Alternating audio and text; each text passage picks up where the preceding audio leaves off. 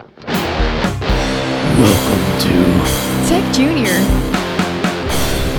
Hey everyone, it's Eddie. We have a great show for you today. We're talking to Jamin Halgrim of Infinite Red. We talked all about React Native, comparing it to things like Ionic and native development. If you want to support the show, please visit us at techjunior.dev and subscribe to our newsletter. You can also click support and become a patron or buy some swag.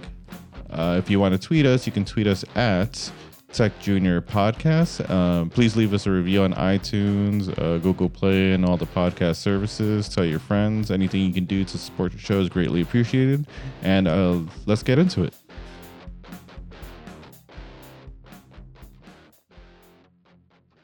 All right, welcome to Tech Junior. My name is Lee Warwick Jr., full stack JavaScript developer, and I have with me, as always, Eddie. Hey, it's Eddie. I'm a front-end developer. And we got a special guest today. We have Jamin Holmgren, if I said that correctly. You did, yeah. Thanks a lot. I appreciate you guys having me on. Yeah, we've been trying to get you on for a while. Jamin is it CTO, CEO, founder of Infinite Red? Yeah, I'm one of the co-founders, and CTO is my current position. Yep. Cool. Fantastic. So we had Gant Laborde on a couple months back, and it was a fantastic episode. We talked all about JavaScript really good. and TensorFlow JS and just machine learning in general, which is something that we didn't really think was possible in JavaScript. And when Gant came on, he kind of, converted us over and convinced us that it is totally possible with JavaScript and viable. So we were really excited about that and took his AI course, learned a bunch from that. And, he just launched a course today as we're recording this on TensorFlow, right? He did, yeah. Well, Gant can convince you of just about anything, so I'm not sure if it's actually that it's so amazing, or it's just Gant is so good at convincing. But no, it's really good. He's worked so hard. It's been over a year of learning AI and ML, and he comes from the same background as me. He's a software engineer, mostly working with web.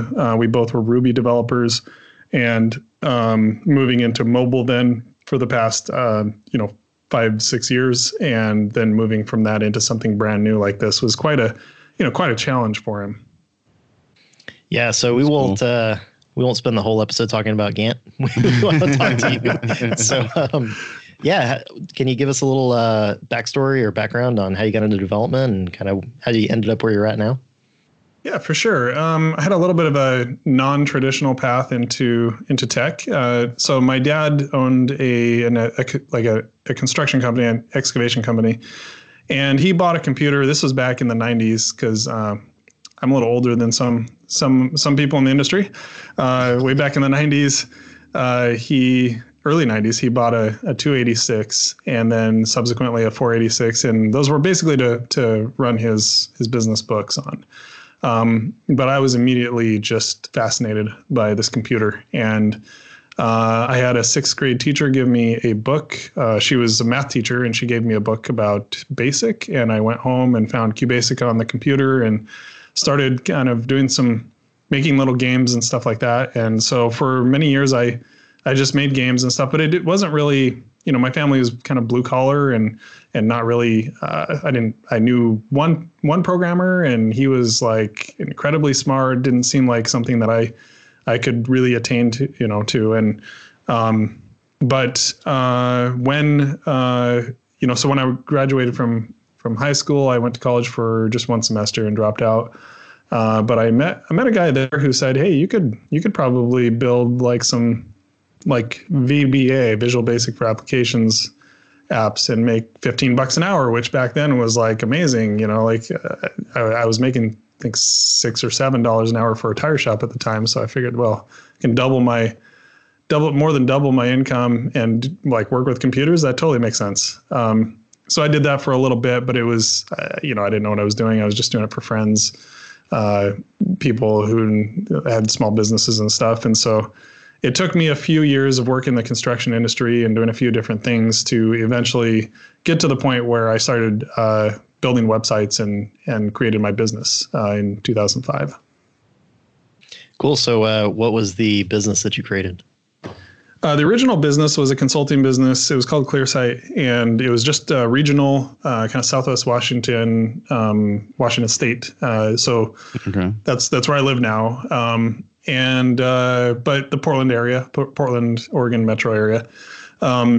And we started off just building websites in PHP, literally with like tables and, nice. Like a little bit of styling, but it was like, font tags and stuff. And this was 2005. So just sort of at the tail end of when that was still acceptable. And then quickly realized this probably isn't the right way to do it, and started using CSS and learning how to use floats and all those things.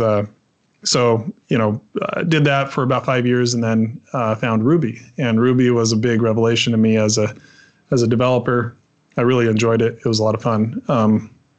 So we did that. We actually still do Ruby to this day a little bit.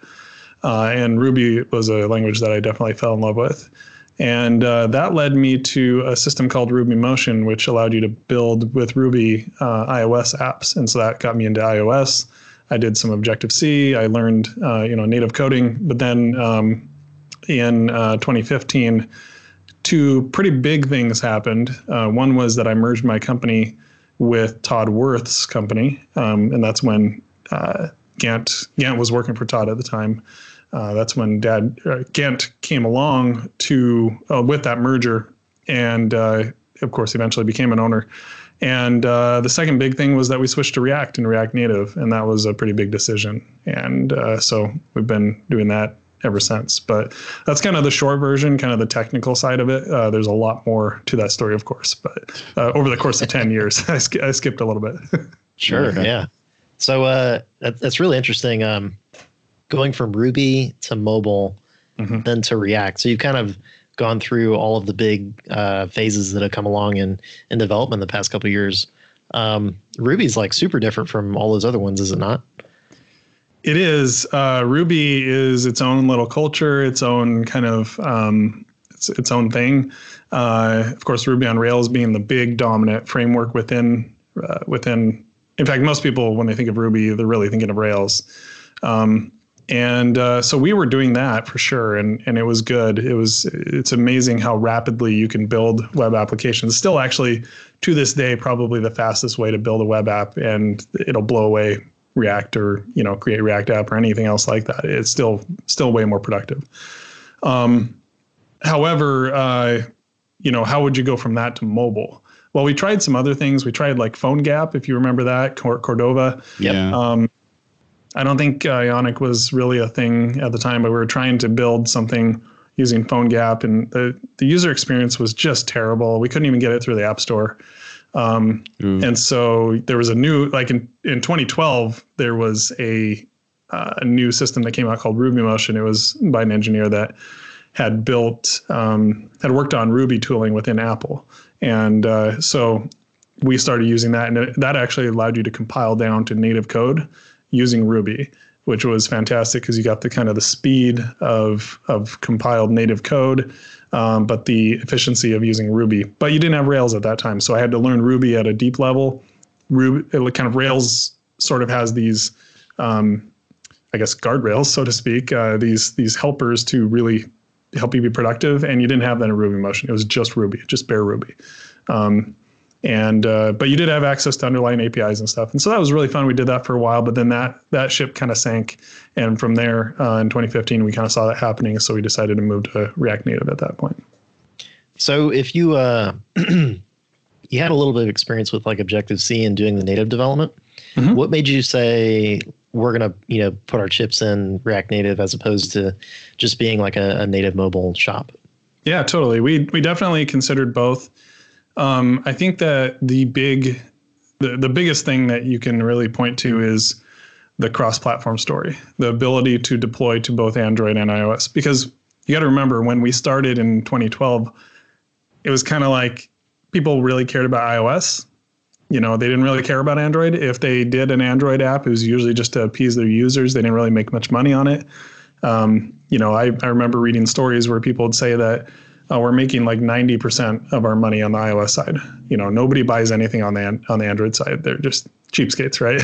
Yeah.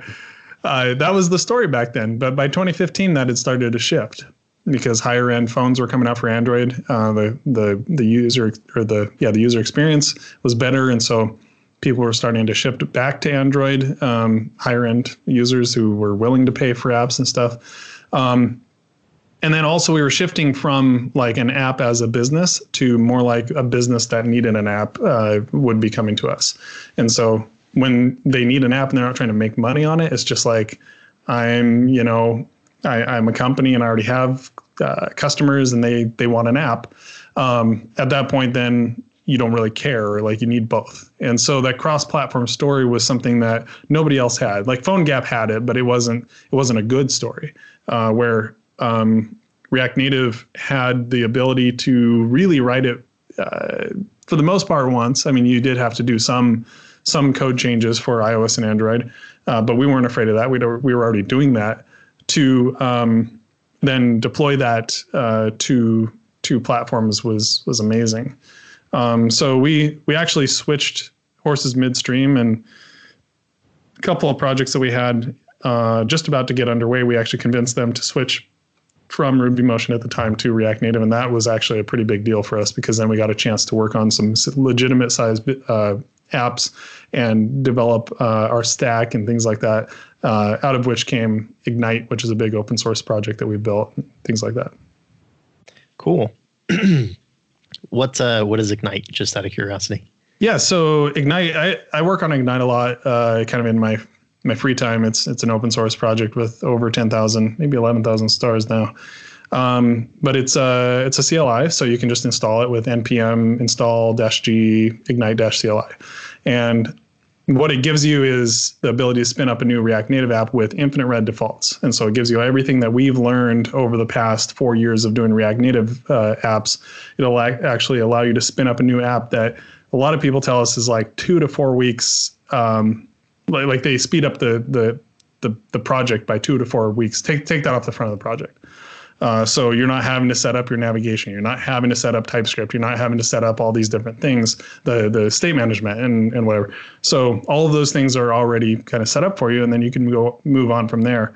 It's a pretty good system. It's already using hooks. It's already using like all the latest and greatest stuff. We keep it up to date. We invest a lot of time in it. And it has really kind of brought our name to prominence in the React Native world. That was the initial thing that kind of brought us up. And then secondly, we started a conference called Chain React, and that has really also kind of made us known in the React Native world. Awesome. That's cool. So before we get too far into talking about React Native, why don't we talk a little bit about the current landscape of it? So we've got React Native, which lets you write JavaScript, React code, and then that compiles to native code, right? Right. And then you have sort of, yes. I can talk a little bit more about how that works if you want, but sure. Do you have it's not quite that caveat? Yeah. Yes. No, throw it out. So what you do end up with is some compiled code for sure. So you end up with a binary, but you also end up with a bundle of actual JavaScript. So you end up with plain text JavaScript in addition to your compiled binary. And so iOS and Android both have a thing called JavaScript core. And actually on the Android side, it's shipped with the binary. And on iOS, then you use the one that's built into the operating system. JavaScript core is an open source JavaScript framework that powers, Safari. So you're using the same JavaScript engine. What's nice about using that is that it will interpret instructions pretty much the same on both platforms because it's the same system. So you run your JavaScript bundle in this JavaScript core, and that has access to communicate over what's called a bridge. It just sends like strings across the bridge to the native side. The native side receives these messages and then is able to trigger native functions and do different things on the native side, which sounds a little bit slow, and in some cases it can be. But the main advantage there is a couple of things. One is that obviously you can have the same exact JavaScript bundle on both iOS and Android, but the native code is different. So the native code is receiving those instructions and then setting up Android views or setting up UIKit views. And those are native views that are actually like as if you built them in Xcode, right? But they're being, the instructions are being relayed from React JavaScript to the native side over the bridge. So you can really think of it as two parts. And the part that's most important for the developer, the app developer, is the JavaScript side. And you can build like entire apps in the JavaScript side, but then still have the buttery smooth experience of having native code running it. And it's really, really awesome. There's also there are also efforts underway. I'm part of the React Native core team, mainly on the open source community side of things. And there are efforts underway to remove the bridge entirely using a thing. I don't want to get like way too technical here, but there's a thing called JavaScript native interface. And that allows you to call native functions directly from JavaScript rather than sending it over the bridge and having to interpret it and things like that. You have to be a little careful about how you do it, but there are ways to do that, and it makes it much, much more synchronous and fast and like smooth to communicate between the two. So there's some really exciting stuff coming up for React Native in the next year. So definitely keep an eye on that. Facebook's investing a ton. So that's essentially how that works. The JavaScript bundle, then the native binary. The JavaScript bundle is the same on both platforms, and the native binaries are different per platform. Okay. Cool. Yeah, it's a little bit different than I imagined it. It kind of sounds like it's a little bit closer to Cordova than I may have previously thought. Yeah, so the big difference is that in Cordova, they spin up a web view, and I am actually in charge, or one of the people who maintains the React Native web view. So I'm kind of, unfortunately, too familiar with the limitations of a web view. So think about a web view. It's like a browser, right? And right. So if you run a native, when you think about it, like it's the difference between running an Electron app and running a native app. So the native app may have JavaScript under the hood telling it the instructions, but it's not rendering like divs. It's not rendering, spans and CSS and stuff like that. It's actually putting views like native views that are really skinny and really low memory. Like you can just put a ton of them up on the screen and they're smoother. They don't have the overhead of a browser, where Electron or Cordova are in a web view. So everything that you're doing is a div and is running a whole browser instance, and you've got everything. You got to support every website ever known to man. And rather than like just targeted like iOS only specific or just targeted Android only specific views. So there is a pretty big difference there. Like if you were to run a web view in React Native, it's a very different experience than if you just run your normal native views, even though in both cases it's JavaScript. Okay. And is Ionic kind of in the same direction as Cordova?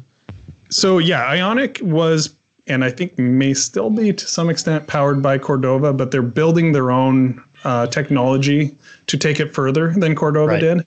And so they're doing some things to make it better. Like Ionic's experience is much, much better than Cordova by itself.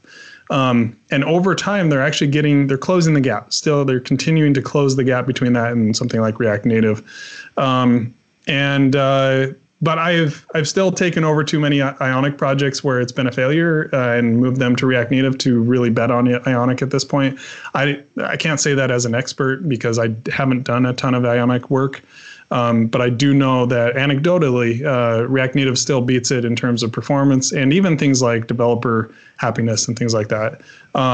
However, there's always trade-offs. Engineering always always involves trade-offs, and I think the biggest thing is that no matter what, Ionic is still running in WebView. They're having to fight that kind of environment where React Native is not, and they can be very targeted in how they engage the user interface. Okay. And so now that we've kind of got that landscape out there, I have to ask about, what do you think about Flutter? Right. So there you go. Yeah. Yes. That's a good question. So Flutter is very interesting, and I'm glad that React Native has some competition. It's really important that it does. And Google is amazing at engaging developers and providing a developer experience. So I'm always like, that's always something that is it's top of mind for sure. Couple of big drawbacks to Flutter from our perspective. Number one, you have to use Dart. You can't use JavaScript. You can't use TypeScript. So that's already kind of a big downside for us. Dart is a fine language. It's just not what we would choose to sort of build our technical team around.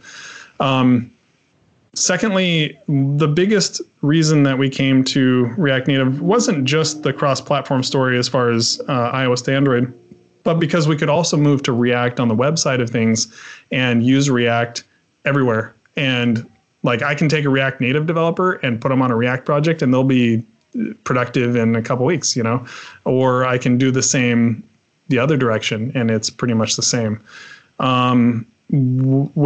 With Flutter, yes, there are like Flutter Web and things like that, but are you going to start with Flutter Web? It's certainly not as common as starting with React Web. So there's some downsides there. Community-wise, I think the React Native and React communities in general are much bigger, more vibrant. Flutter's getting there. There's a lot of really interesting tech, a lot of really cool ideas, but it is a little different. The other thing is React Native, you can drop down to native a little easier than you can with Flutter. Like anytime you want with React Native, you can just say, I'm going to start writing some Objective-C, or I'm going to write some Java. Or if you want, you can write Swift or Kotlin. So you can use any of the latest stuff. With Flutter, from what I understand, or at least last I looked into it, it wasn't so easy to do that.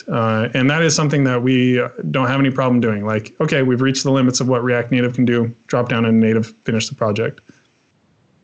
Cool. Okay. Yeah, that's quite a bit of technologies to kind of keep your finger on the pulse of, right?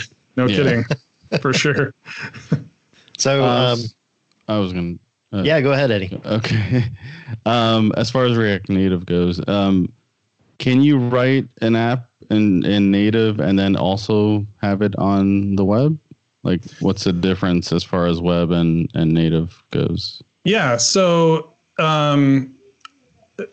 with React, you have React itself, and then you have React DOM. Okay. And React DOM provides sort of the interface between React, which creates a virtual DOM, and interfacing with the browser document object model, right? The nodes themselves, creating and manipulating actual browser nodes. So you don't use React DOM in React Native. React Native is the React DOM. So the native code. So when it constructs this virtual DOM, React Native being the React DOM of React Native, then it's essentially taking those instructions of like, here are the views that we need to build, and it's interfacing to the native layer. So on Android side, you kind of almost have like like an Android DOM, React DOM, and a iOS React DOM. And those are not creating, they're not like create element or anything like that. What they're doing is they are they're using the native code itself. So UI view, like Alec, I forget the exact API. It's like Alec with frame or something like that. So you're creating an actual view that is sort of like a div, but it's in native. And that is informed by the virtual DOM that React itself did. So there's actually a version of React embedded in React Native. It does the exact same thing that it would do in web. The biggest difference is the DOM. So can you write once and deploy it, have it on everything? Yes, you totally can. So there's a thing called React Native Web that allows you to use, like you wouldn't use div or span, you would use view, like capital V view for your component. And on Android, it'll use an Android view. On iOS, it'll use a UI view. And on React Native Web, then it would use like a div. Okay, cool. Yeah, and the styling. The styling, you use sort of a CSS in JS system that works pretty similar to CSS. It's not perfect. It doesn't have CSS grid. It only has like Flexbox and stuff, but it's pretty similar. Okay, that's cool. Flexbox is all you need. No. You can pretty much do it well, especially on a smaller screen, like a phone screen. Pretty much good. Yeah, Flexbox is super powerful, so don't let that stop you if you're out there. Exactly. I was going to say, from what I understand, it kind of looks like whenever you're writing something in React Native, you've got like React Native components that you're working with instead of like pure HTML stuff. So you're not doing divs. You've got like a view or a text component or something like that. And then you're propping like values into that. Mm-hmm. Yeah, totally. In my opinion, that's what React should have done instead of using divs. Although there's an argument to be made that it wouldn't have gotten the traction that it did, because it wasn't familiar. But really, divs are an implementation detail. What we need to know is that it's a view. It's not a like a web div. It's a view of some sort. And I guess technically you could say that we're already abstracted that far using div. But yeah, when you use React Native Web, you're using pre-built components that turn into divs. And React, they just call them the same thing. A div is a div. Okay. So I have to know, whenever you're kind of using React Native Web, it sounds like you're kind of buying into whatever components they have built for you. Do you find that you guys are using that, or do you feel like you need to drop down into regular React in order to build out websites? Yeah, that's a great question. So you can pretty much build anything with the components they give you. So let's say that you need to create an avatar. There's an image component. If you need to build something more complex, let's say a control or something like that, you compose together many different ones and call it something, and then just use it like you would a React component. So it's really no different than what you would do in a React web side of things. It's just that instead of using divs, you would use view. Instead of using lowercase button, you'd use uppercase button. And they have a little different API and stuff. But for the most part, you can pretty much do the same stuff. Now, we thought we were going to be dropping down not just to React, but to native, to be like, hey, we need like a native component. That means that we'd have to write in iOS and Android native and interface those two to JavaScript and make sure that they have a common API. We don't actually do that very often. It's like, like 2 to 5% of the project might have some of that. And that's probably on the high side, to be honest. So whenever you guys get a new project that comes in and it requires a like a PWA or a web app or something, do you find yourself using React Web native, or do you just roll with regular React? You know what? That's actually an awesome question because it's really great. Because that's still a little bit of an unresolved question at this point.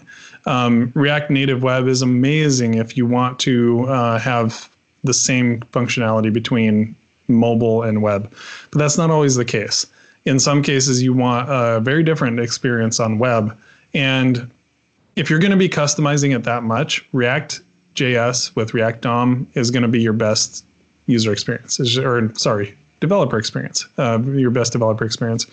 React Native Web comes with some trade-offs that offset some of its awesomeness. And especially if you're not going to be using the fact that you can just be like, hey, here's my React Native app. And then, oh, by the way, we'll deploy it to web too. Like, if you're not going to do that, then React Native Web's somewhat clunkiness in some places can start getting in the way. Now that's improving, like they're working on it and it's moving forward and there's continual improvement. But at this point, it's still an unresolved question. I think, we actually have a project starting pretty soon that is, I guess it's web only. So that helps make the decision. Like, it's not going to be a mobile app. They already have a mobile app. So we're going to be starting one pretty soon, and that's going to be just React.js. And we're happy to do that. The nice thing is a lot of the same concepts survive, no matter which one you're doing. We can use the same state management system, for example. We can use MobX State Tree, which is our favorite state management system, and I gave 3 talks about in September and October. Those are some of the things that we can just bring across, and we don't have to think about it. It's the same concept, same code. Cool.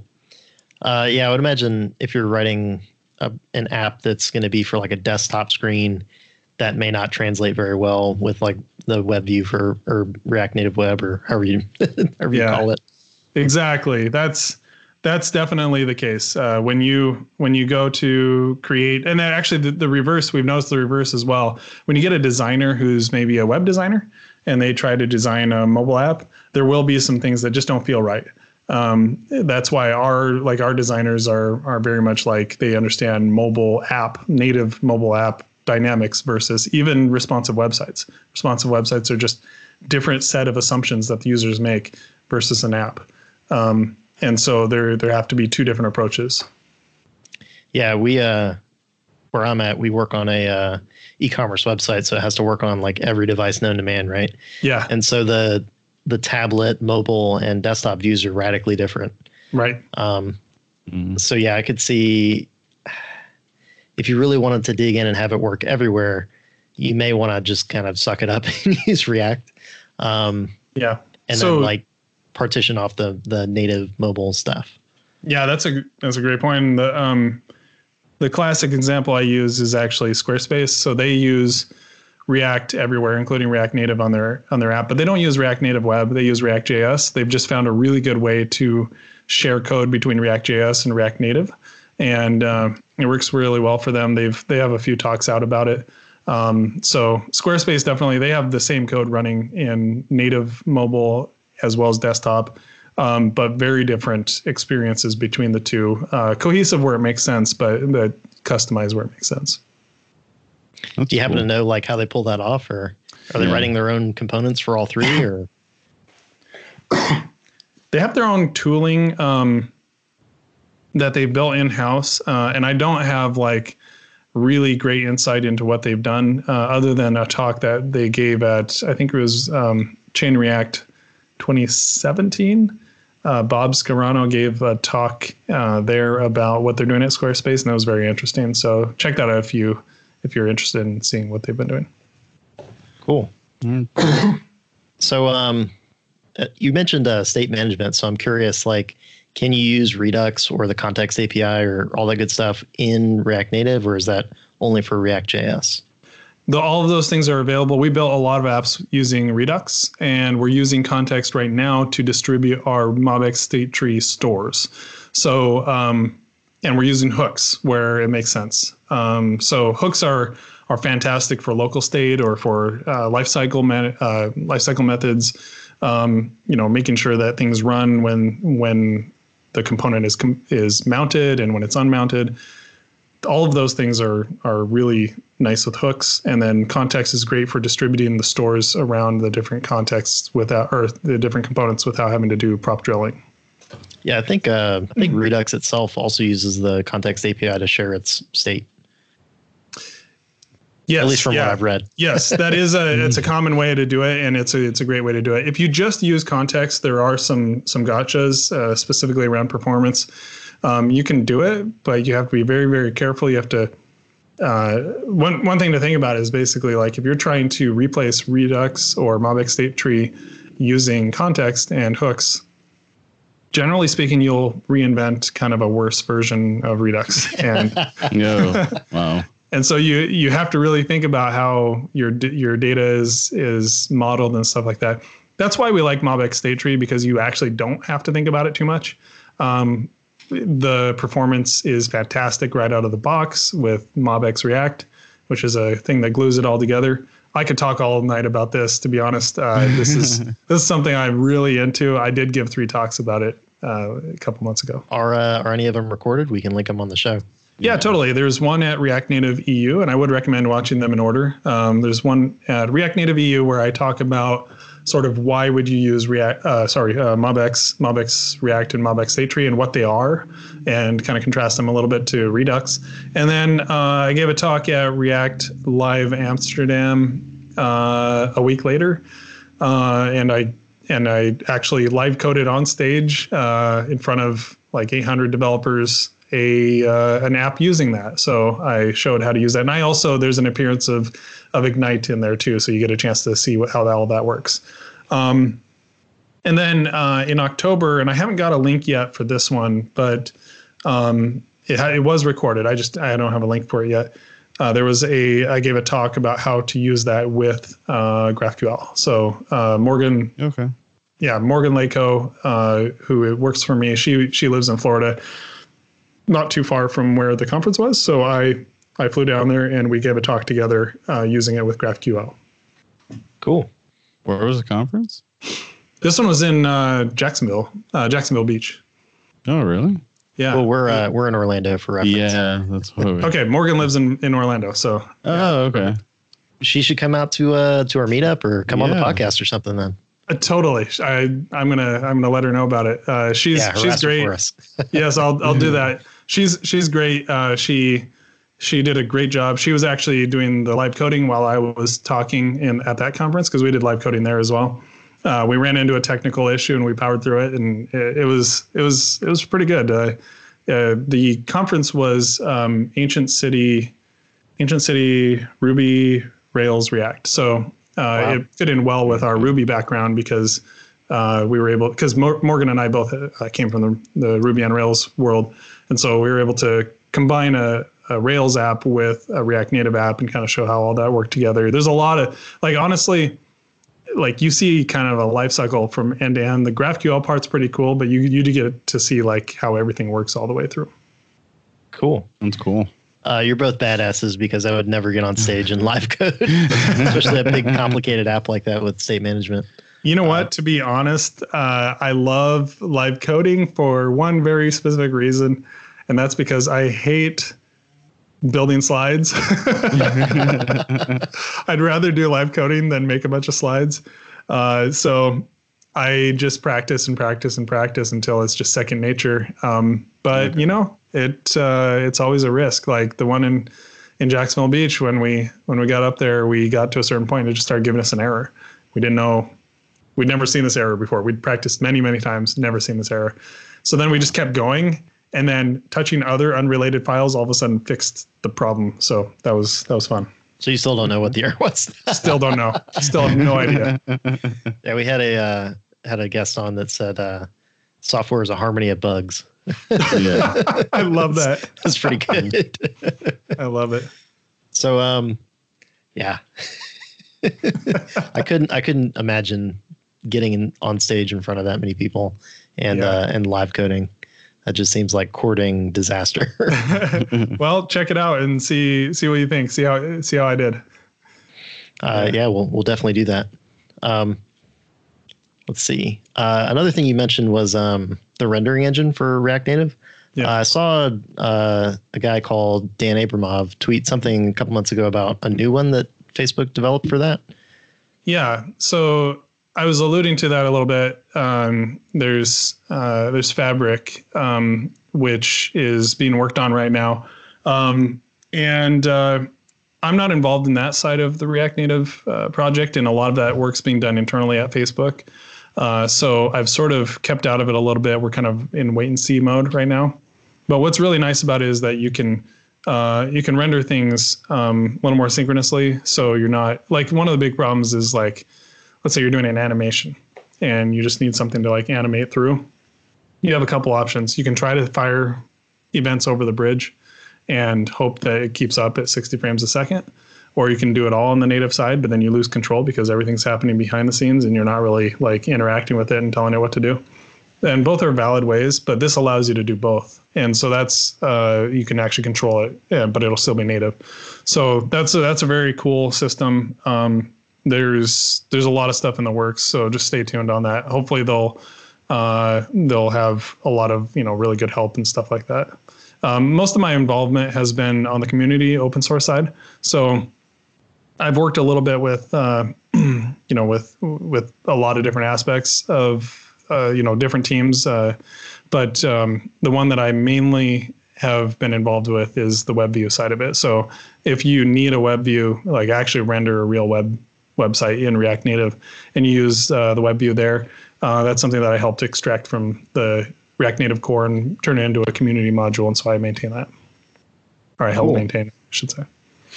So it sounds like, from what you said, you haven't really felt a huge need for that. It kind of like few and far between where you're running into or running up against this current engine. It seems like React Native is kind of meeting all of your use cases right now. And so it seems like it would only be better whenever this new engine comes out. Yeah, a lot of our pain points actually with React Native, and there are a few for sure. We've felt almost everything having done this for 4 years now. A lot of our pain points come with the wide variety of quality and support that you get from third-party modules, and there's a ton of them. So you might go out and find something you think is really cool and you use it, and then you find out that it has a problem or a bug and nobody's fixed it, or it's not compatible with the latest React Native. And that can be very disheartening. Additionally, upgrades used to be a major issue where when you upgraded, you had to do a lot of work to get everything ready. They're making strides in that direction. It's no longer really the first thing that people say is the biggest issue with React Native anymore. And we've polled the community a couple times now to see like what do people say are the biggest problems. I think that a company called Expo is actually doing a lot of good work in this regard. They've taken over a lot of community modules, and they're doing a really good job of providing them in the form of what they call unimodules. They work with React Native, but they also work with their own internal version of React Native called Expo. So there's some stuff that's moving the right direction. Of course, at Infinite Red, we're trying to do our part to contribute to the open source culture there. But yeah, those are the big ones. Things like animations and stuff can be a little bit of an issue, but like I said, we can always drop down to native if we really need to. And so not really something that we're extremely like waiting with bated breath that that this is going to land and it's going to solve all our problems. To be honest, it'll probably cause more problems because there may be regressions, or not even regressions. Like they're pretty good about testing things, but it's more about third-party modules that we're relying on that are no longer compatible, things like that. I'm really looking forward to 1.0 because once it hits 1.0, then I think the core team is going to take a very, very serious look at not breaking backwards compatibility, having to go to 2.0, 3.0, 4.0. And React themselves, the React team itself has been very good about providing backwards compatibility. Yeah. Since you mentioned Expo, I've seen a lot of recommendations that say like, hey, if you're going to do React Native, don't even touch like the regular stuff. Just go straight to Expo, get their CLI and just spin up something and use all their components and plugins and all that stuff. It sounds like you guys have done a lot of work outside of that. So Would you recommend somebody jumps in with Expo, or do you think like Ignite would be perfect for them, or how do you feel about that? So I'm in progress of providing an Expo option in Ignite because we feel like Ignite adds a lot of value on top of no matter whether you go with the React Native init route, which is sort of the outside Expo version, or Expo init. Main thing, I just need to work on it, to be honest, and then I'll get a version out. We are considering for our next project, which actually starts Monday, using Expo for that project. The main reasons we haven't used it in the past are primarily because it hasn't supported specific, very key things that we need for those particular projects. So if you have a project that doesn't need to integrate a native like third-party module or CocoaPod or something like that. If it's just JavaScript mainly, and you can get away with using the internal built-in systems that they use, Expo is amazing, and you're going to solve a lot of your own problems by just using Expo because they're going to test it. Their upgrade process is way better than React Native's as far as just they handle the pain once for all thousands and thousands of developers out there, and they have a real company behind it, so they're supporting it. We're big fans of the team at Expo, and I think Expo is the future of React Native. But when you have a situation where it's like, hey, I need to drop down to Java, or I need to drop down to Objective-C, or I need to integrate this third-party native SDK, or they have a module, but it doesn't really do what we need it to, and the one that doesn't support Expo, that becomes more of an issue. And so that's when you would either start with React Native init, which is what Bowser does by default right now, or eject from Expo and start, compiling your own thing. The biggest issue with doing your own thing is you have to get your environment all set up, and everybody working on the project has to have their environment all set up, where Expo acts almost like a browser, where it like protects you from having, you don't have to have Android Studio. You don't have to have Xcode installed. You don't have to have the build tools configured. You don't have to have your paths all set up. There's all these different things that you don't have to do. You literally just load it up and it's ready to go, and you can run it on your phone, and you can run it on, in the browser, or in the emulator, I should say, in the simulator. All those things are taken care of for you with Expo. I'm a big Expo fan. I hope that we can make this next project work with it. It'd solve a lot of our issues. I think that Bowser adds a lot of value on top of that because it brings in all the different opinions that are not present in Expo that you would need to build your app. And I'm hopeful that maybe I can get an Expo powered Bowser out soon. Bowser is sorry. Yes. Thank you for checking me. So Ignite comes with multiple boilerplates. So Ignite is the CLI, but it comes with Andros. We named them after video game villains. Yes. Yeah, Nintendo. So Andros. I'm with you. Perfect. Andros was our first boilerplate. It was Redux and regular JavaScript. And then Bowser is our second one. We're going A, B, C, D. So Bowser is the second one that we released. And that one is MobX State Tree, TypeScript. And then the next one we do is going to be Cyberdemon from Doom. So that'll be the next. Cool. That'll be the next one. Jumping out of Nintendo. Okay. Yeah. Cool. That's awesome. Yeah, I'm a little shell shocked. That was a Bowser pun. Okay. Couldn't resist. To go back to the question about, should you use Expo or not? I think if you're a brand new newbie, it's definitely the way to go. If you want to get really serious and down and dirty and make something really complex, you may end up having to eject, or you may want to just start with Bowser, Ignite Bowser, and just kind of set everything up, and then you're ready to go, right?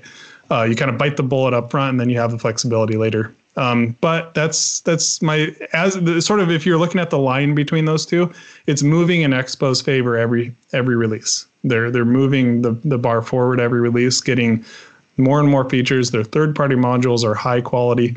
Those things are tipping the scales in their direction. Cool.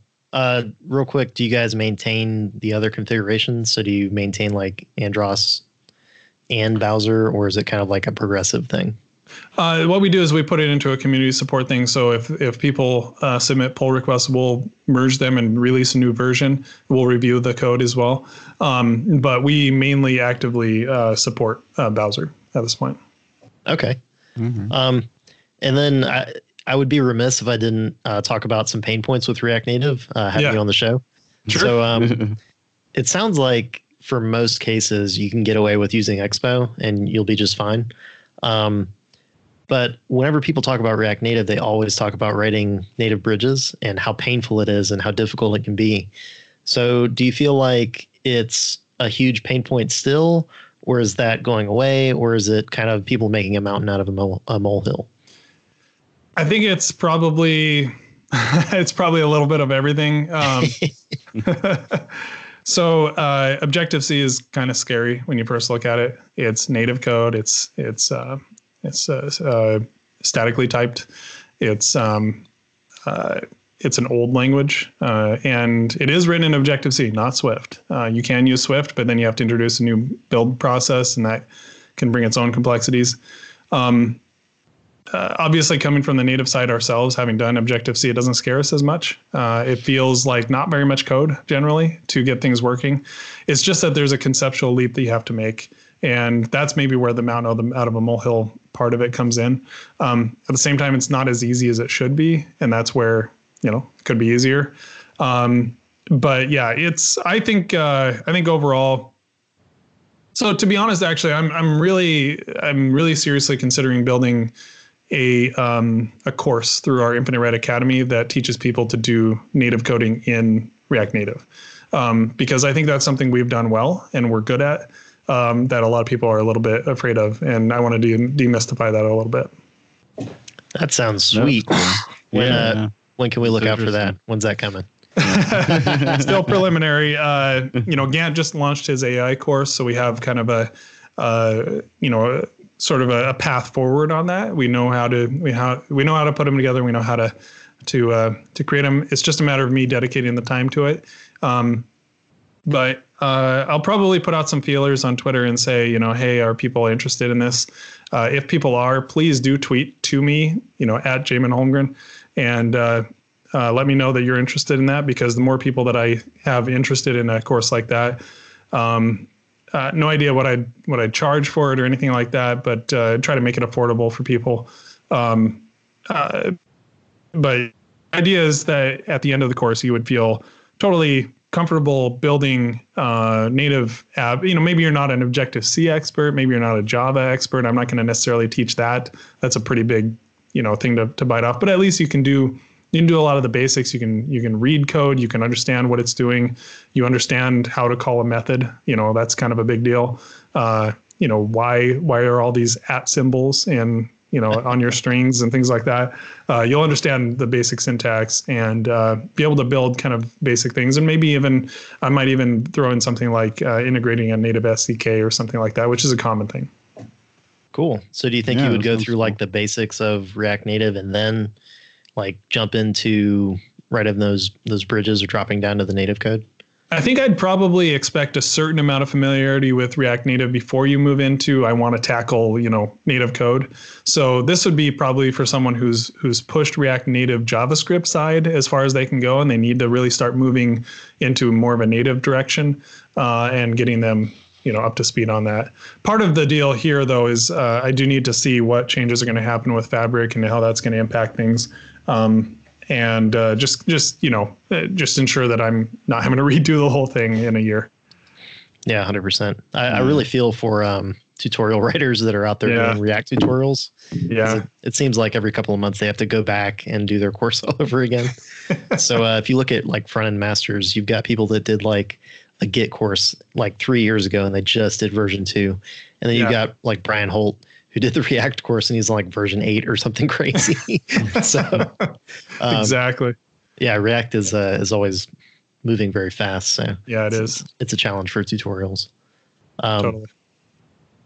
Cool. So I guess at the end of the day, is there anything or any pain points for people that maybe don't have your experience with native code that would cause you to say, okay, you shouldn't use React Native. You should go learn Flutter or go just drop down totally and learn native dev and skip React. Yeah. Or do you think that React Native is kind of like put all your chips in that basket, go for it? I totally understand that with any engineering decision, there's trade-offs. Like that's always going to be the case, no matter what you choose. There's sometimes a case to be made for Cordova. There's a case to be made for Ionic, things like that. I'm a big believer in React Native. It's served us really well. It really has. I do think if you're not going to do web at all, like you're not going to touch React.js at all, then React Native, it loses a little bit of its flavor. I shouldn't say that. That sounds too strong. It's just that one of the strong things is that there's this like you're React.js dev, web dev. Come over to React Native. It's going to feel at home. And that's actually a really big, strong like thing. But if you're coming from like native, let's say that you're a native developer, and you're like, I want to build something cross-platform, then Flutter becomes a stronger thing because Dart's not a big deal. Maybe you already hate JavaScript, right? Like, there's a lot of native developers who do. And, or, you don't want to use TypeScript, you want to use Dart. Totally, it sort of starts changing the equation. I would still choose React Native, use TypeScript, and or if you're really into it, like try Reason. There's a really cool Reason Native where you can use the React Native internals, but you're writing Reason ML. So I think that it changes the equation a little bit. If you're only writing for one platform, that's another situation. So let's say that you're only going to do Android, then you might want to consider just doing Kotlin at that point. Just use Kotlin, use Android Studio, and build it out that way. Or vice versa, if you're in just iOS, you'll never do Android, you'll never do web, you're just doing iOS. However, I will say that engineering teams have decided to use React Native even on just one platform because of the developer experience. An example of this is Orda Thoreau. I actually don't know how to say his last name. Anyway, his first name is Orda. Fairly well known. He was like one of the top, I think he's still one of the top GitHub contributors in the world.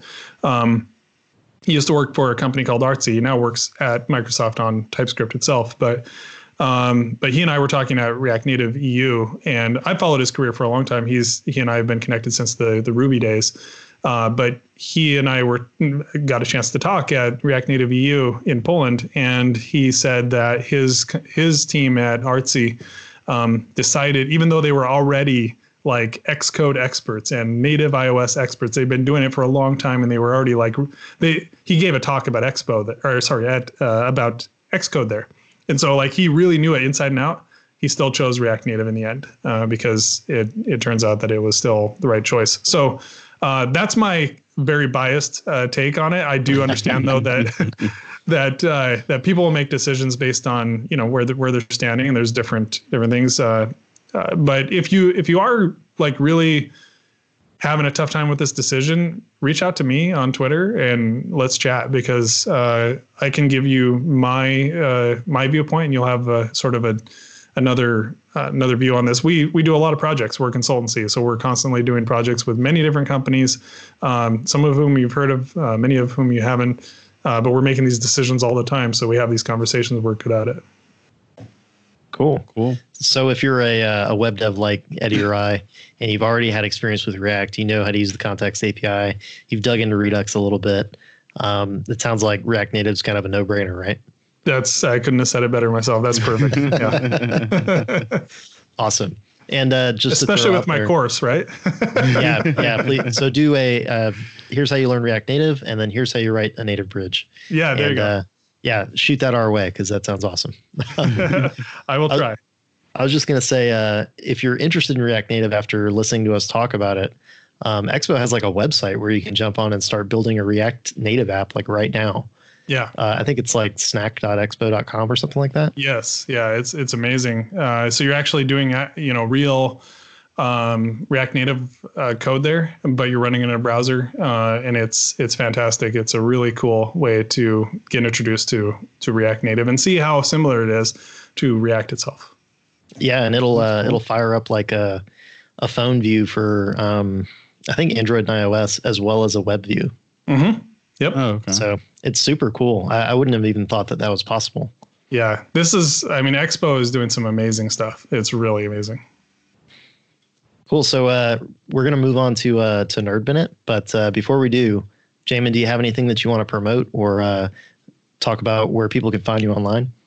Yeah, sure. You can find me on Twitter at Jamin Holmgren, just my first and last name. And the biggest thing to promote right now is something that we launched just today. You alluded to this earlier, which is pretty cool, Lee. That is our Infinite Red Academy brand new course about AI and ML. So this is written for TensorFlow JS, which is a JavaScript framework out of Google that allows you to create and use machine learning models. And we do that. You can go to nsfwjs.com. It is not safe for work. It is safe for work, but nsfwjs.com, and you can upload an image there, and it'll tell you if it thinks that it is an inappropriate image or a regular, fine image. And it uses machine learning in the browser, all client side. It's not doing anything on the server. There's no Python involved. It's all JavaScript. So you learn how to use all these tools, why it matters. AI and ML are the next huge thing that's coming down the pike. I think Bill Gates said that if he were to start over with and had the choice to build Microsoft or to build an AI company, he would build an AI company now. And that's in retrospect, like going back and starting over. So to him, it's a huge deal, way bigger than than the software kind of world was at the time. We believe in it a lot too, but we're also trying to bring it to regular developers and not just PhDs, not just people that are mathematicians, because that's really what it is right now. Is everything's all about math. So go to academy.infinite.red and you'll find 2 courses there. One is free, so you get to take a 5-day course on AI ML, just kind of high level, and then there's our 3-week course that you can get there. Right now, running a promo. Awesome. Yeah, cool. I've taken the free course. It's fantastic. It'll get you up to speed on kind of the landscape of machine learning very, very quickly. I think it's advertised as like a 5-day course, but you can kind of get through it a little bit faster, and it lays a really good foundation for machine learning. So I really enjoyed that one. Yeah, totally.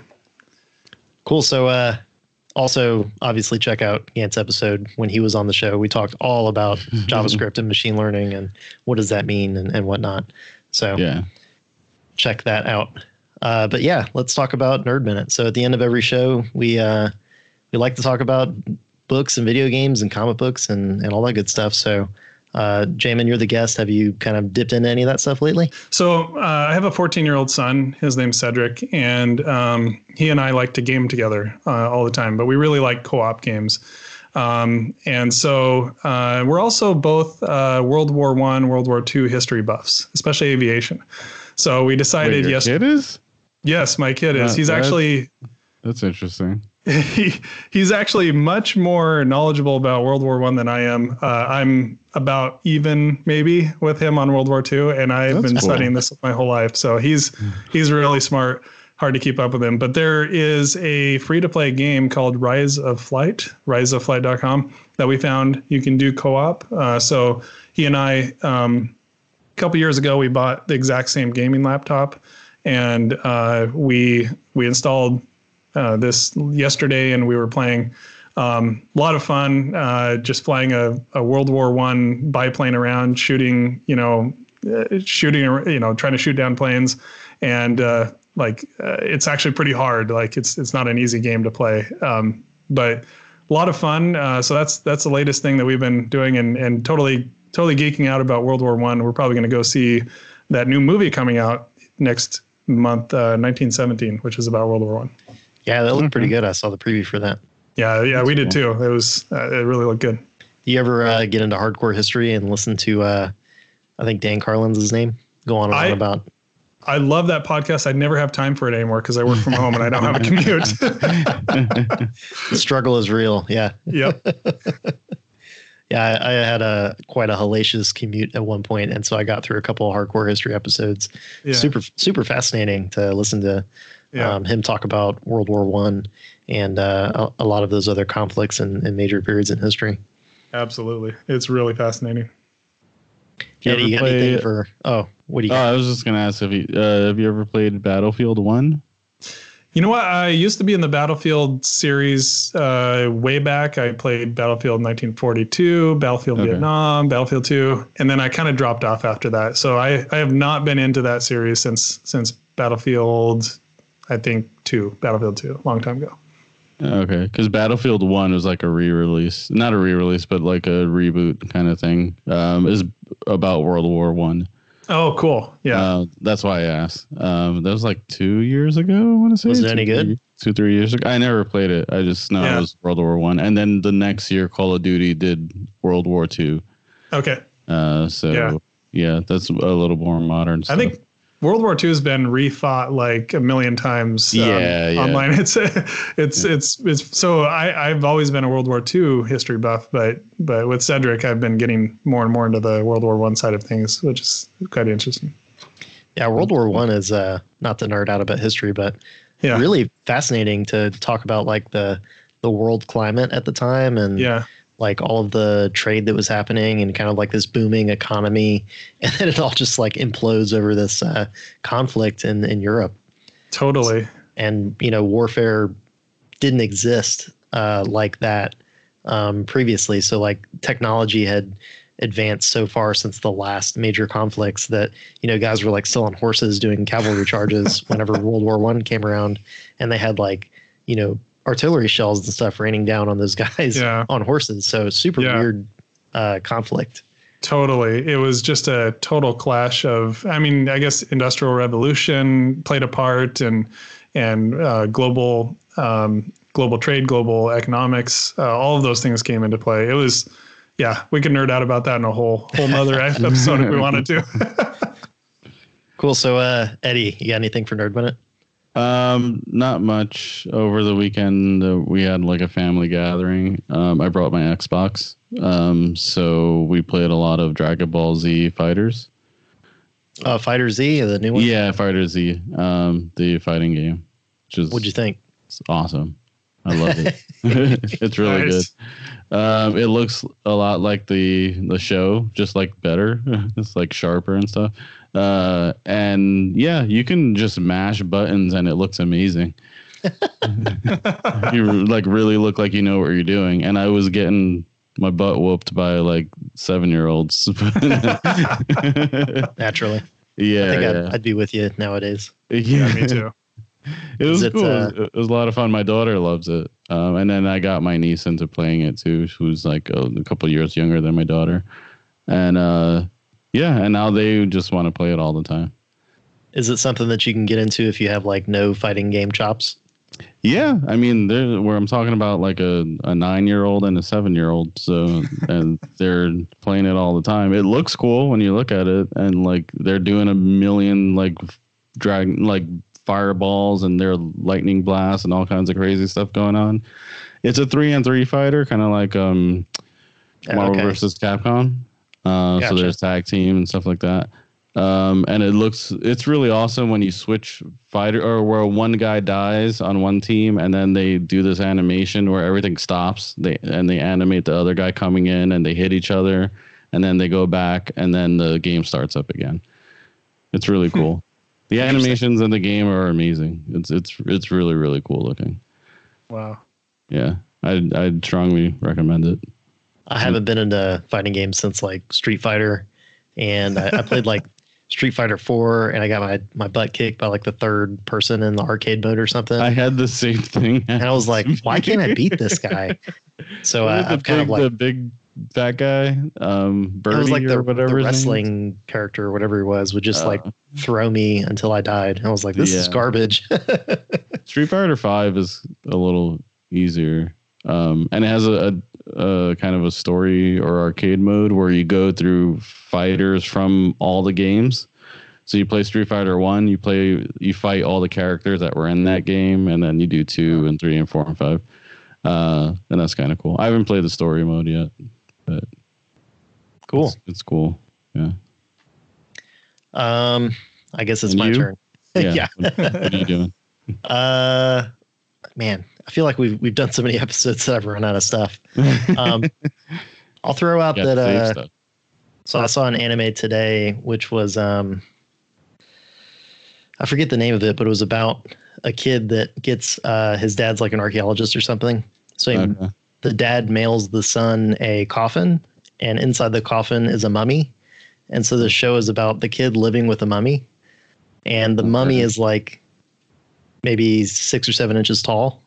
Okay. It's just like this over the top ridiculous anime about this cute little mummy that the kid takes care of. So it was pretty funny. What's it called? I couldn't tell you the name. It's like My Life with a Mummy or something crazy. Okay. But yeah, usually we talk about like shonen anime where they're getting on there and they're having like these bombastic fights and stuff, and ninjas and robots and all that kind of stuff. But there's always that side of anime that's like these weird genres, like everyday life, but with a mummy. Or so yeah, check that one out if that sounds interesting to you. It wasn't as terrible as it sounds. Also, I've been watching Nailed It with my daughter. Oh, what's that?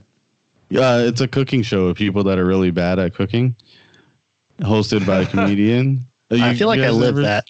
Yeah, so it's on Netflix. It's hosted by a really funny comedian, Nicole Byers, and then so it's a baking competition. So they bring out these like amazing like cakes that look like porcelain bears and stuff like that. Just like really amazing looking things. And then they bring out 3 people that barely know how to like follow a recipe. And then they have them like make these things, and they give them very little time. And they have to just make these amazing looking cakes and pastries and whatnot, and they all mess it up. And then the comedians just kind of make fun of them, Just roast them. Yeah, it's funny. It's all in good fun. No one's like upset about it or anything. And the people know they're doing a bad job, but it's really funny. It's a really good show. If you haven't seen it before, you should check it out. It's really good. Kids really like it. This sounds. What's that? We really liked the Great British Baking Show or British Bake Off. That was pretty awesome. So as a family, so maybe we'd enjoy this one too. Yeah, it's really good. Yeah, I'm a little hesitant because I feel like I live that whenever I look up a recipe on Facebook or something. I could make that. And then my family's roasting me when I'm in the kitchen, totally screwing it up. So I don't know. Maybe I'll give it a shot. It's good. You should watch it. Cool. Well, I think we can wrap it up there. Jamin, thanks so much for coming on the show. Yeah, thank you. It was a blast having you. Yeah, thanks a lot, Lee and Eddie. It was a lot of fun to talk to both of you. Awesome. So go check out Gant's course and tweet Jamin if you have any React Native questions, and hopefully we can have him back on the show in the future. I'd love that. Cool. Awesome. Hey, thanks for listening to Tech Junior. Please head over to our website at techjunior.dev for show notes and past episodes. While you're there, please sign up for our newsletter. It goes out once a week with the latest episode and other goodies that we think you guys would like. If you'd like to support the show, you can do so by becoming a Patreon subscriber. Special thanks to all our current patrons. And we also have a Teespring store with t-shirts and stickers designed by Leah and I. You can find links to both these things on our website at techjunior.dev/support. Please follow us on Twitter at techjuniorpodcast. You can also follow our personal accounts. Lee is at Lee Warwick Jr. I am at Ed Otero. The O's are zeros. Thanks, and see you next week.